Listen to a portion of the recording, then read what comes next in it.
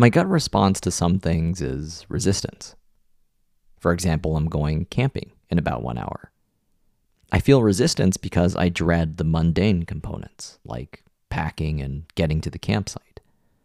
But then another part of me is aware that future me, the one that is already packed and there, is going to have a blast. If I could not have seen this, then my resistance would have won. Sometimes we forget that there are two selves that we need to look out for.